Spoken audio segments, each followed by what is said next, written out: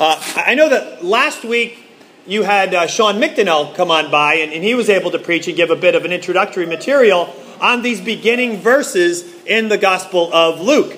And he took you through verses 1 through 4. Let's pray together. We'll take a look at where we left off and as we move forward and really beg God that He will shape us as we really take this gospel to heart. Let's pray. Oh God, please help us. Help us as we consider the words that You have captured through Your Holy Spirit for us to know Jesus, for us to know what it is to follow Jesus, for us to be shaped, to be completely repentant in our faith in following You and seeing Your love for us, that You would send Your Son. Oh God, I pray that none of us comes away from these pages of the gospel that You've given us through Luke in any way, any less than a true disciple of Jesus Christ. Thank You, God. In Jesus' name we pray. Amen. Okay, so, here, the interesting thing about the beginning of Luke's gospel is he gets to show two different sides of his personality just in the way that he writes. The first 4 verses, which are a little bit scholarly in tone, help to set the stage that we have a reliable scholar who has examined the events of recent history to capture for us in a way in which we can feel confident the very gospel and events of the life of Jesus Christ. But then, after verse 4, where you left off last week, there's a noticeable shift in the way that he speaks. It's as though, in the beginning, the first 4 verses, that he'd be kind of saying, if I were to kind of take the Greek and have the same flavor of an English translation, it might sound a little bit more like, inasmuch as a multitude has endeavored a compositional narrative of prophetic fulfillment in our quarters, leveraging primary source materials of reliable transmitters of an oral tradition, their accomplishments notwithstanding, I too aspired, via due diligence, to compose an unreproachable account tailored for you, most excellent Theophilus, in order to inculcate dogmatism regarding your tutelage. And so, check this out. Here's how it went down. So, like in the time of Herod, he was the king of Judea. Man, this is. It's that much of a tone difference as we look at it. He goes from classic Attic Greek right into street Greek. Right from verse 4 to verse 5. You're like, okay, I got the preamble over with. I could do this if I wanted to. But nonetheless, I'm going to make this accessible to everyone so that they can hear it. And so verse 5 begins more in this street Greek fashion. In the time of Herod, king of Judea, there was a priest named Zechariah who belonged to the priestly division of Abijah. His wife Elizabeth was also a descendant of Aaron. That's kind of a big deal. Not only to be a descendant of what would be the high priestly clan, but to have a wife. So your genealogy is all secure in that.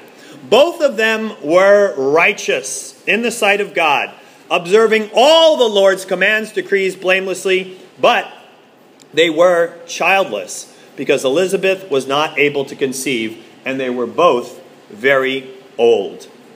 Once, when Zechariah's division was on duty and he was serving as priest before God, he was chosen by lot. Now, there would have been 24 divisions of priests, and when his division came up, they would come up for a 1-week duty twice a year. But there were probably in the neighborhood of like 8,000 priests, according to census around that time. Some have suggested as many as 24,000, 1,000 per division, or maybe 8,000, so maybe closer to like 300 or so per division. But that means then you kind of roll the dice, which means, casting the lot, and if you're one of 300 or one of 1,000, you get your chance to actually go into the temple, out of the priestly court, where all the priests are helping you at this point, during the time of prayer during that week, and you get to go into the holy place, says. That's a big deal. It was just Yom Kippur. It was just the Day of Atonement. That's the one day of a year, which was just yesterday, I think. What was that day? Friday and yesterday.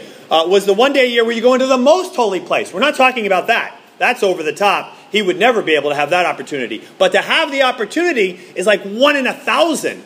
It would be maybe once in a lifetime and possibly twice in a lifetime that he would have this opportunity to go and actually kind of burn the incense so that the sacrifice to the Lord is sweet smelling and a fragrant offering pleasing to the Lord God Almighty in the holy place that God himself designed and showed to Moses in a model on the mountaintop. Now actually ordained by God, he enters into that. Big deal. And this is what he's experiencing now. He was chosen by Lot, according to the custom of the priesthood, to go into the temple of the Lord and burn incense.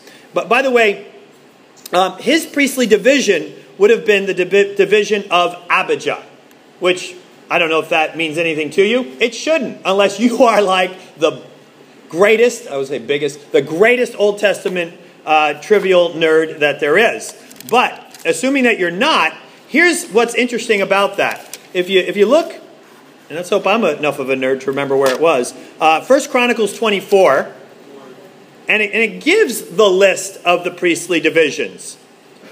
The 8th division, you'll see in... you'll see in verse 10, it says, the 7th to Hakaz, the 8th to Abijah. You know what's interesting is, not that it's the 8th division, but what division does that precede? And who is it that John the Baptist is going to precede? The next division is the 9th, which is Yeshua. Pretty cool. Either way, whether it was serendipity or God actually designed it, pretty sweet either way. Well, anyway, moving on. Then, and when the time came for burning of incense, all the assembled worshipers were praying outside. There would have been 2 times of prayer every day, 9 a.m. and 3 p.m. The idea that there would have been a big crowd of worshipers out there suggests that we're probably talking about the 3 p.m. time of worship, with a big crowd outside the temple and then kind of cheering him on as he goes in to make the sacrifice at 3 p.m. As he goes in, it says in verse 11, an angel of the Lord appeared to him, standing at the right side of the altar of incense. That's a good sign, by the way, that he's standing on the right side. When Zechariah saw him, he was startled and gripped with fear. But the angel said to him, do not be afraid, Zechariah. Your prayer has been heard. Your wife Elizabeth will bear you a son, and you are to call him John. John means God is gracious. In other words, God is gracious, and he has graciously heard your prayer and the prayer of your wife.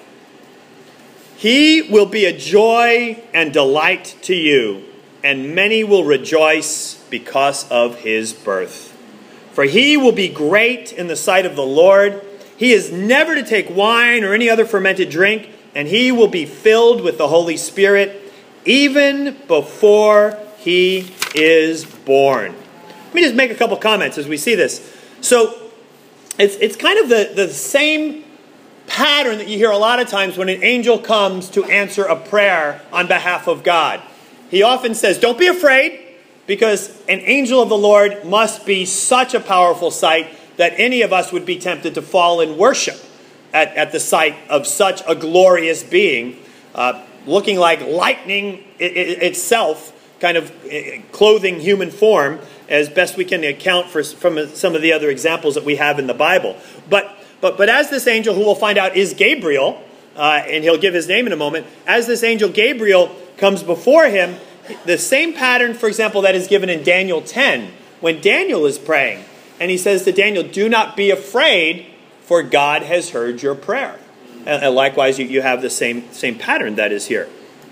Now, what's interesting is that Gabriel is the one who came to Daniel. And in coming to Daniel, when he came to him in that prayer, he said to him that there will be 70 weeks. And at the end of 70 weeks, you will then see the Messiah, the answer to all that you have been hoping for. 70 weeks or 490 days. Now here's something pretty interesting.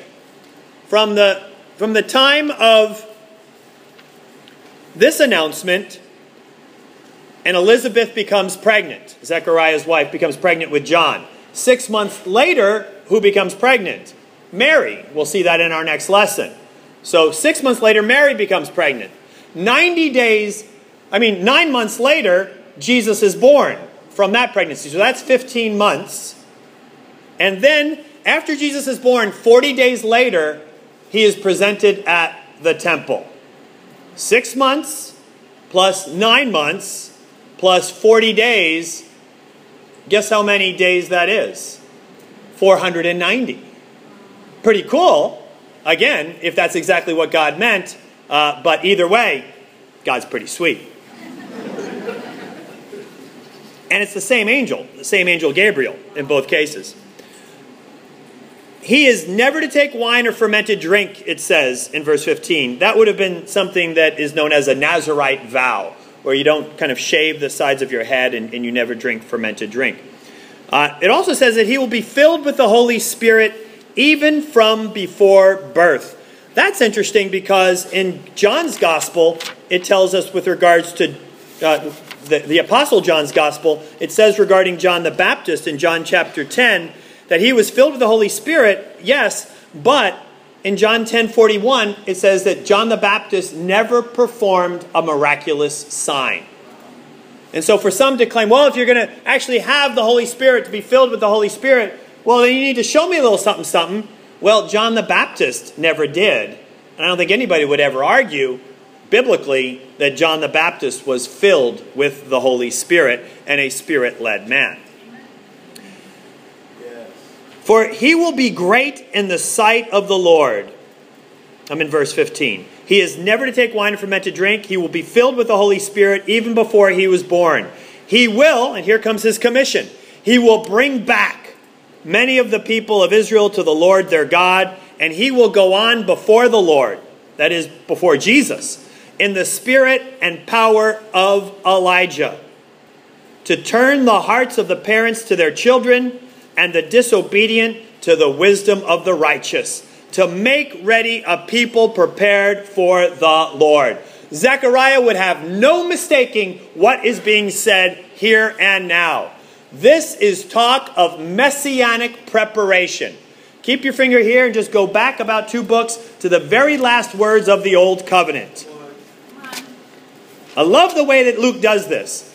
He grabs the last words of the Old Covenant, and then his words of the New Covenant begin right at that very turn-off point. The last verses of the Old Covenant, Malachi 4, verses 5 and 6, where Malachi, speaking from the perspective of the Lord, says, "See, I will send the prophet Elijah to you before the great and dreadful day of the Lord comes. He will turn the hearts of parents to their children, and the hearts of children to their parents, or else I will come and strike the land with total destruction." So, it's a good idea to turn. But notice the allusion to Elijah to prepare the way before the day of the Lord and before the Lord. And what will he do? He will turn the hearts of parents to their children and children to their parents. And here, what do we have? Gabriel telling us, he will bring back many of the people of it, not all the people, but bring back many to the Lord. Verse 17, he will go on before the Lord in the spirit and power of Elijah, turn the hearts of parents to their children, and the disobedient to the wisdom of righteousness, to make the people ready and prepared for the Lord. And thereby linking all of the Old Covenant into what is about to be fulfilled, not only through John, but of course then through Jesus. Zechariah asked the angel, "How can I be sure of this? I'm an old man, and my wife is well along in years." There's also no mistaking in the way that Luke captures this. We're not a people steeped in the Old Testament where these phrases would just kind of come ringing out at us as clear as a movie reference might to us, sadly. But I got to bring it to light so that we feel it and hear it the same way that the original audience did. This is almost word for word what Abraham said to the angel in speaking to the Lord in Genesis 15:8. if you look at the Greek translation of the Old Testament was written in Hebrew, but there's a Greek translation. It's the translation that's quoted throughout Luke. When Jesus goes into the temple in a couple chapters in Nazareth, and he opens up the scroll of Isaiah, and he begins to read from it, he reads from the Greek translation. That translation is almost word for word of what Zechariah says when we see what Abraham said. And Abraham says, how can I be sure of this? I'm an old man, and my wife is well along in years. Zechariah might think, well, I'm pretty safe saying that. Abraham said it, and he's doing okay. Everything, was pretty well commended to him. The angel said to him, I am Gabriel. I stand in the presence of God. According to Jewish tradition, there were only a certain number, 7 angels, that actually stood in the presence of God. They included Gabriel and Michael and Raphael and a few others that are just traditional names. But he would have been one of that kind of inner circle of God's servants, of the angels. The same Gabriel, again, who came to Daniel in Daniel chapters 9 and 10. I am Gabriel. I stand in the presence of God, and I have been sent to speak to you and to tell you this gospel, this good news. And now you will be silent and not able to speak until the day this happens, because you did not believe my words, which will come true at their appointed time. In other words, you want a sign? Here's your sign. Meanwhile, the people were waiting for Zechariah and wondering why he stayed so long in the temple. When he came out, he could not speak to them. They realized he had seen a vision in the temple, but he kept making signs to them, but remained unable to speak.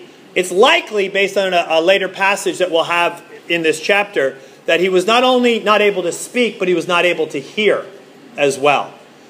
We know this because later on, when he's making signs to the people begin making signs to him. Now, it could be empathy. When I was a little kid, I had gotten hit in the throat and I couldn't speak. And my mom came home, and she always keeps this manila pad, because my brother, who was trying to take care of me while I was home during that time of healing, I couldn't speak at all. I would write notes to him saying, "Hey, would you mind, going and getting me some soup?" And then my mom picked up the pad later that day, and she sees on the pad me writing, "Hey, would you mind getting me some soup?" And then she sees written under it, "No, I'll get it for you." And then written under that, "You idiot, I can hear, I just can't talk."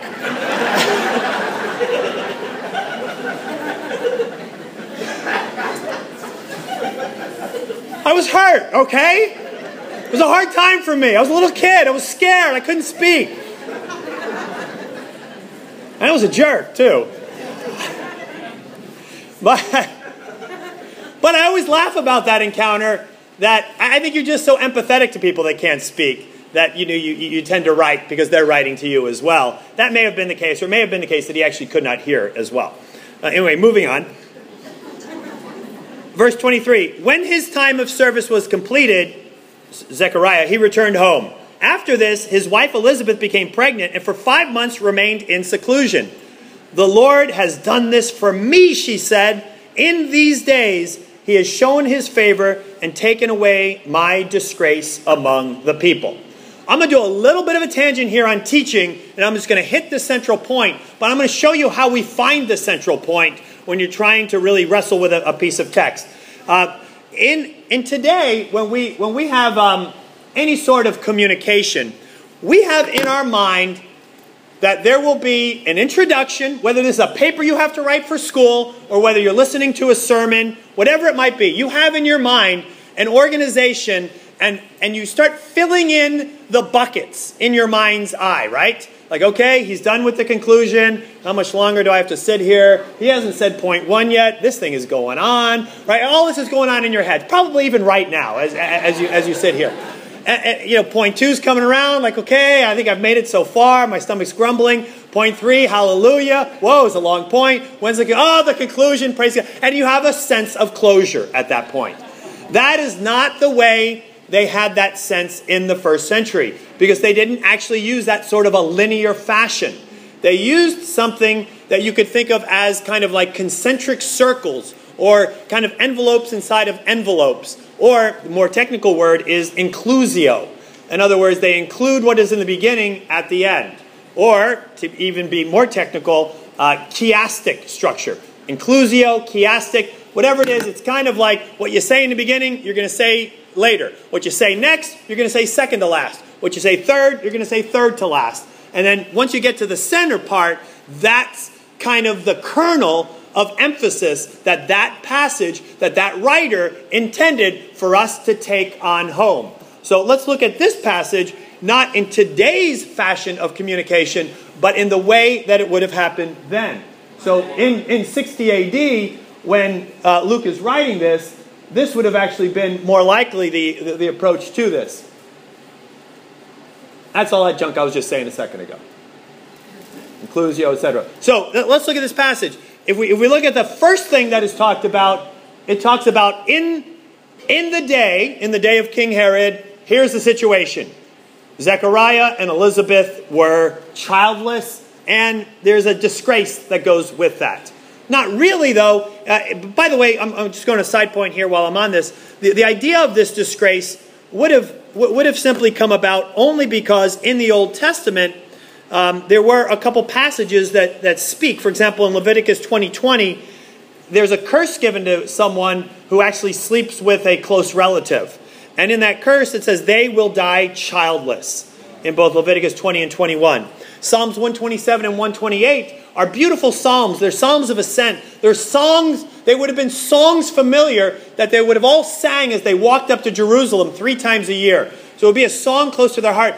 Both of those songs, or psalms, 127 and 128, talk about kids being a blessing. They usually are.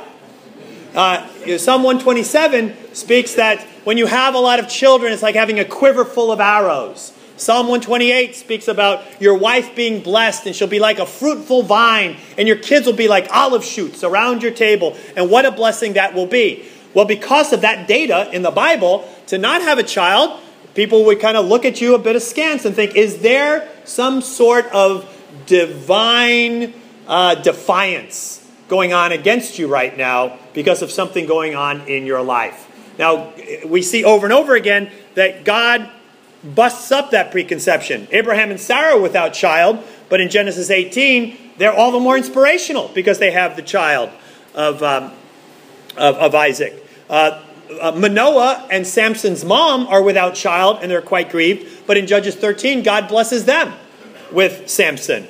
Hannah and Elkanah are without child in 1 Samuel 1, and ultimately they are blessed, even in their old age, with the child Samuel. It happened, Rebecca, Rachel, you see it over and over again, where women that are righteous before the Lord are being viewed by society in a way that's perhaps, actually as it turns out, biblically indeed unfair, and then all the more inspiring as they put their trust in the Lord. That's what we have going on here, by the way, in kind of the first point that is being delivered, is the tension that perhaps do they have something against them. But yet they're described as righteous, and they're described as coming from this priestly clan.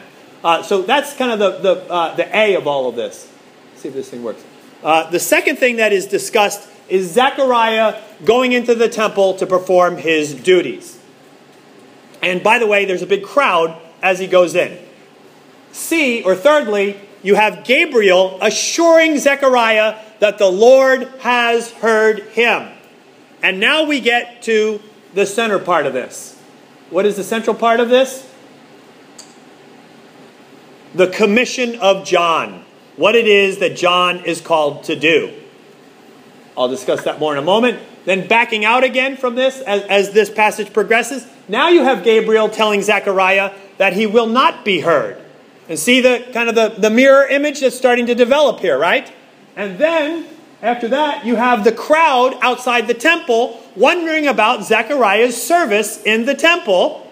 And then finally, as you would expect looking at the A, you have Elizabeth with child with the same phrase, in these days. In the beginning, in those days, she was without child. In these days, she is now going to be with child. And so you see this kind of mirror image, and at the heart of it is where we can find the oomph or emphasis of what God wants to bring home for us. All right, So for those of you who endured that, that part is over. And wake up. Time for the kernel of the lesson. Here we go. Main point. Let's do this thing. God wants you back. That's what this is about. That's what all of this kind of arranging by God is all about. Why John? Why the fulfillment? Why Jesus? Why all of this? Why does he go to these great lengths? Because we have a God who looks down on the people that he has called, and with all that he has, he communicates to us through his word and through the lives of his very own son and his own servants and his prophets. With all that he has, he screams to us, I want you back. And where are you right now that you need to come back? I've had to do some soul searching as I've looked at this passage.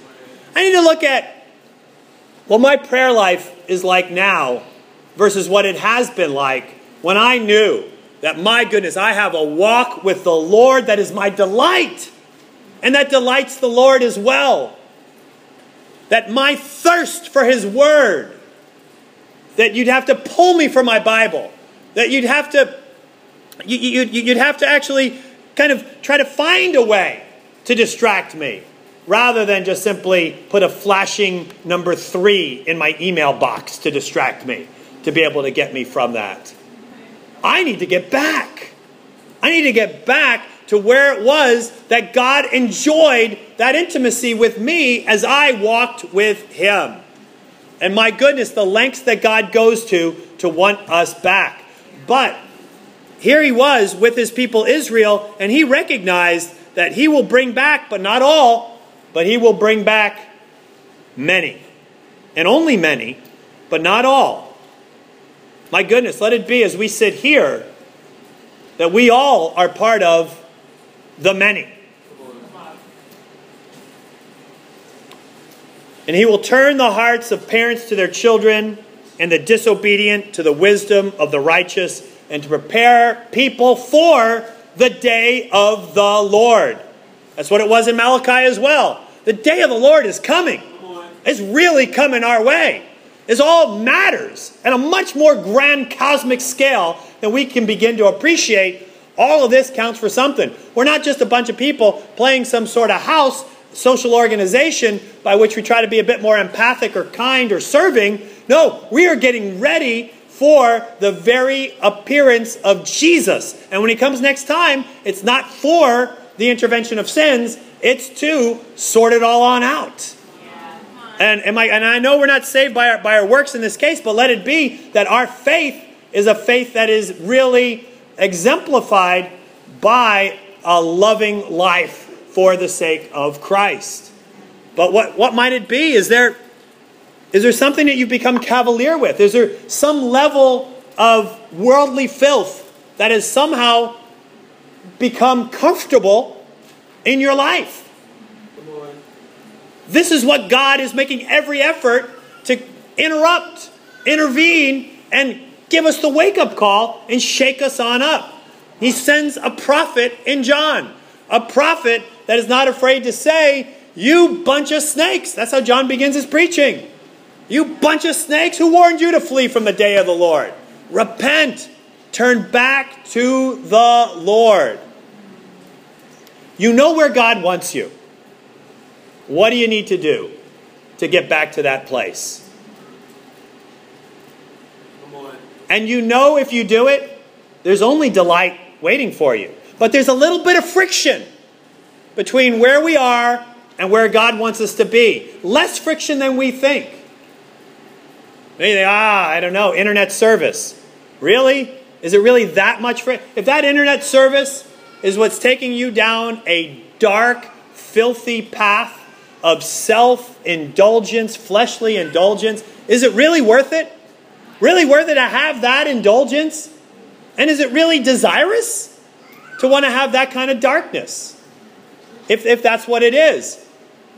Why not? Why not just make the efforts of what it is to turn from that and turn to Jesus? Turn to the Lord and know the delight. Nobody, after having turned, ever comes away saying, oh my goodness, I really did clean things up in my life, and my faith is actually more in alignment now with what Jesus wants. And oh, I don't know, I just feel so empty and nasty right now. Nobody says that. They're like, wow, this is great. I mean, you know, you have to like contain them when you're sitting down to have a cup of coffee with them. Like, hey, could you, I appreciate yours, but you don't have to shout. I mean, the guy at, it's a Starbucks. He's like 2 inches from you. Right? But I mean, that's what everybody's like when they turn back to the Lord. That's what awaits every one of us when we make a serious decision to turn. It's not like some dog coming back with a newspaper coming to his nose. The newspaper may be coming to our nose in a lot of different ways in our lives right now. A real deep sense of emptiness and despair. A real deep sense of disconnect from all things pure and beautiful and eternal. I mean, that's the newspaper to the nose. But rearranging our lives back in alignment with Jesus, that's nothing but joy. Over and over again. We got to think it through. What is the one thing? It'll be a final question. But what is the one thing that definitely would happen if you made a turn by which John the Baptist himself would say, whoa, that guy George, man, he turned to the Lord. Let me tell you about that. Wow. Corral, look at that. Turning to the Lord. Look what's going on in her life.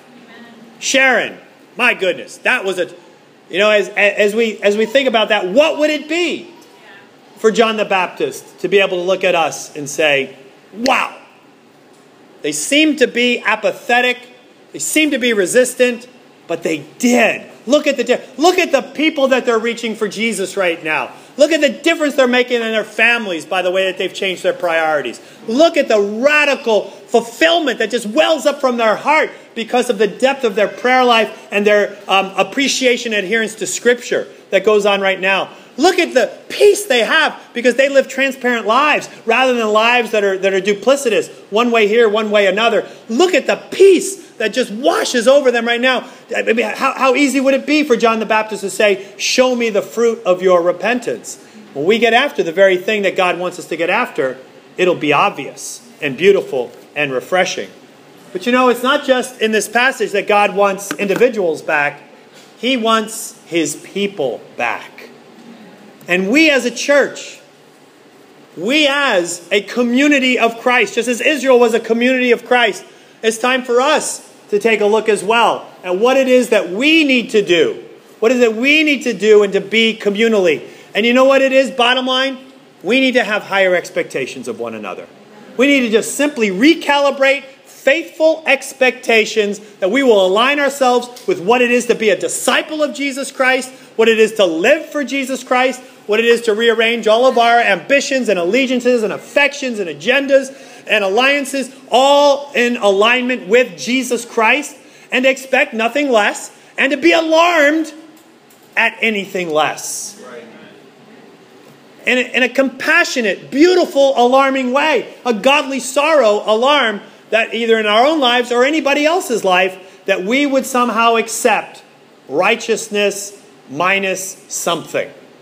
But that we would get after only the beauty of righteousness in the Lord. And that we practice these faithful expectations. We decide to be in one another's life. We decide to know how it is that we're doing. I know that we do in a great degree. And we're rather good at that. But sometimes we can just kind of get together and just kind of talk reactionary rather than really think through. Let's really be the light that God wants.